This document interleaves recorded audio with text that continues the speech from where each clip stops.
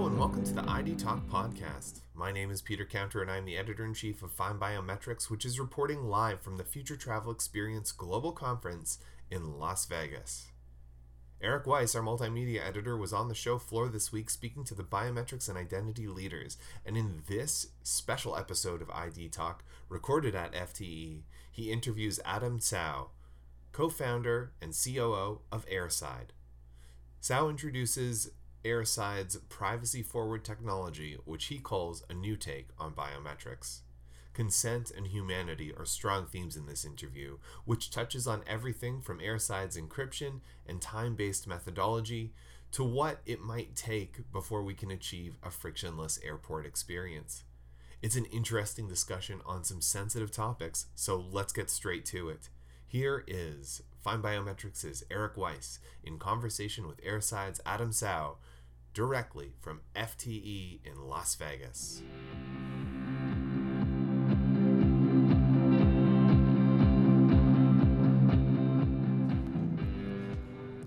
I'm here with Tsao, who is the co-founder and chief operating officer for Airside. So first of all, thank you for joining us. Thank you very much for having me. And what is it that Airside is showing off here at FTE Global? What do you bring to the air travel industry? We at Airside have a slightly different take on biometrics. We believe that the individual should own and control their biometric data as well as their personal identity data. And so what we've created is a network that allows the individual to share their sensitive information and their sensitive biometrics with many of the biometrics providers here at the show today. So could you elaborate on what is it that's so important about privacy? Why is that such an important thing to bring to people, especially as you're trying to get people to start traveling again? It's really, identity is such a core part of our humanity that we feel like we should be protecting our digital side of that core part of our humanity, and that's where the privacy starts. It is no one's right to take your information, your biometrics, and use it in a way that you haven't authorized. And so it's hard to say prior to maybe Facebook and Cambridge Analytics what was going to happen when you gave all of your data to Facebook. Well, years later, we now understand that all that stuff can be weaponized against you. So let's start right now and protect it and prevent your information and your biometrics to be used against you. So how does your app deliver that level of control to end users? We have, Airside has created a proprietary patent technology that basically encrypts every transaction with a unique encryption. It's a license model that gives the user control to share the information that they want to share, with who they want to share it with for as long as for a time that's agreed upon. And that license then allows it's encrypted, and that license allows the individual to share their data with a relying party. Somewhere along the way, the license expires and the relying party no longer has access to that data.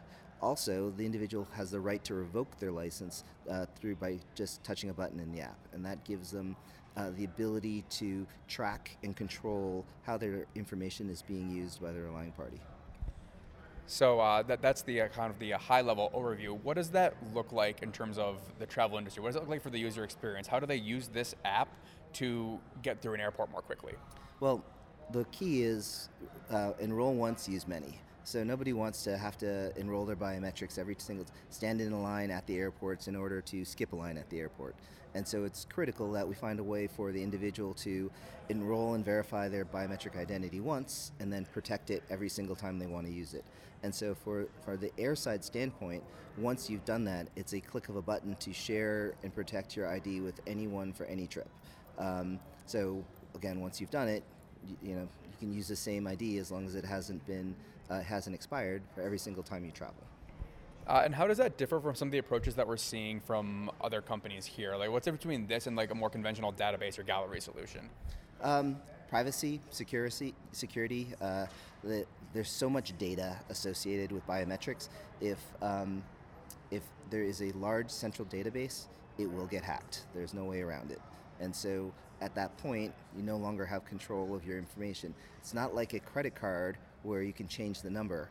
Your biometrics are bound to you. and you're not about to go change your biometrics. So it's absolutely critical that it's secured from the very first, the get-go. What's this going to do for the user experience? We're still, like, I flew here, I got a paper boarding pass, I still had to present that, I still had to present my travel documents. How close do you think we are towards a fully paperless or documentless airport experience? Oh boy, I don't know. I think we're to be honest with you, I think we're a long way from a fully paperless experience.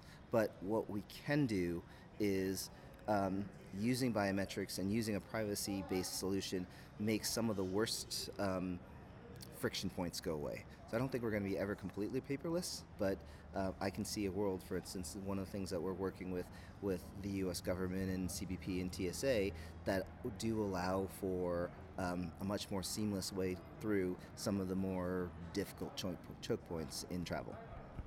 Have you found at all that the past 2 years has COVID, the environment, the demand for touchless technologies, that like made people more willing to embrace these kinds of solutions? I think the real issue is that travel is changing.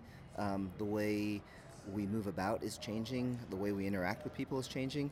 And so I would say that it's not touchless is not the right way to look at it so much as remote versus in person. And I think the aspects of biometrics that are maybe not necessarily curb to gate are less important, or become less important versus keyboard to curb. And so I think that's really where we're seeing the real shift in demand. So we are here in December, which means it's time, for looks back and looks forward as well. What do you think is going to be the big trend in the air travel industry for 2022, for the next year? Unfortunately, whatever the next variant is going to be, I fear we're going to be dealing with this for quite some time. And really creating flexible systems that allow for enough verification that you feel comfortable, but not so much verification that you're stifling commerce and travel. Thank you very much. Appreciate it.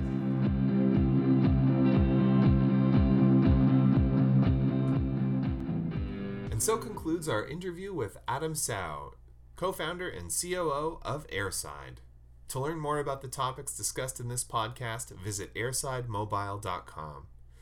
And to hear more interviews straight from the Future Travel Experience Conference, stay tuned to findbiometrics.com, where you can also participate in our 19th annual Year in Review survey.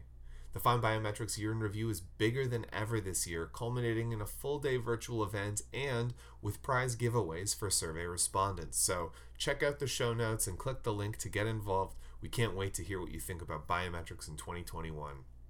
I want to thank Adam for participating in this episode, and thank you to Eric Weiss for conducting the interview. Our podcast theme music is by Logomrad.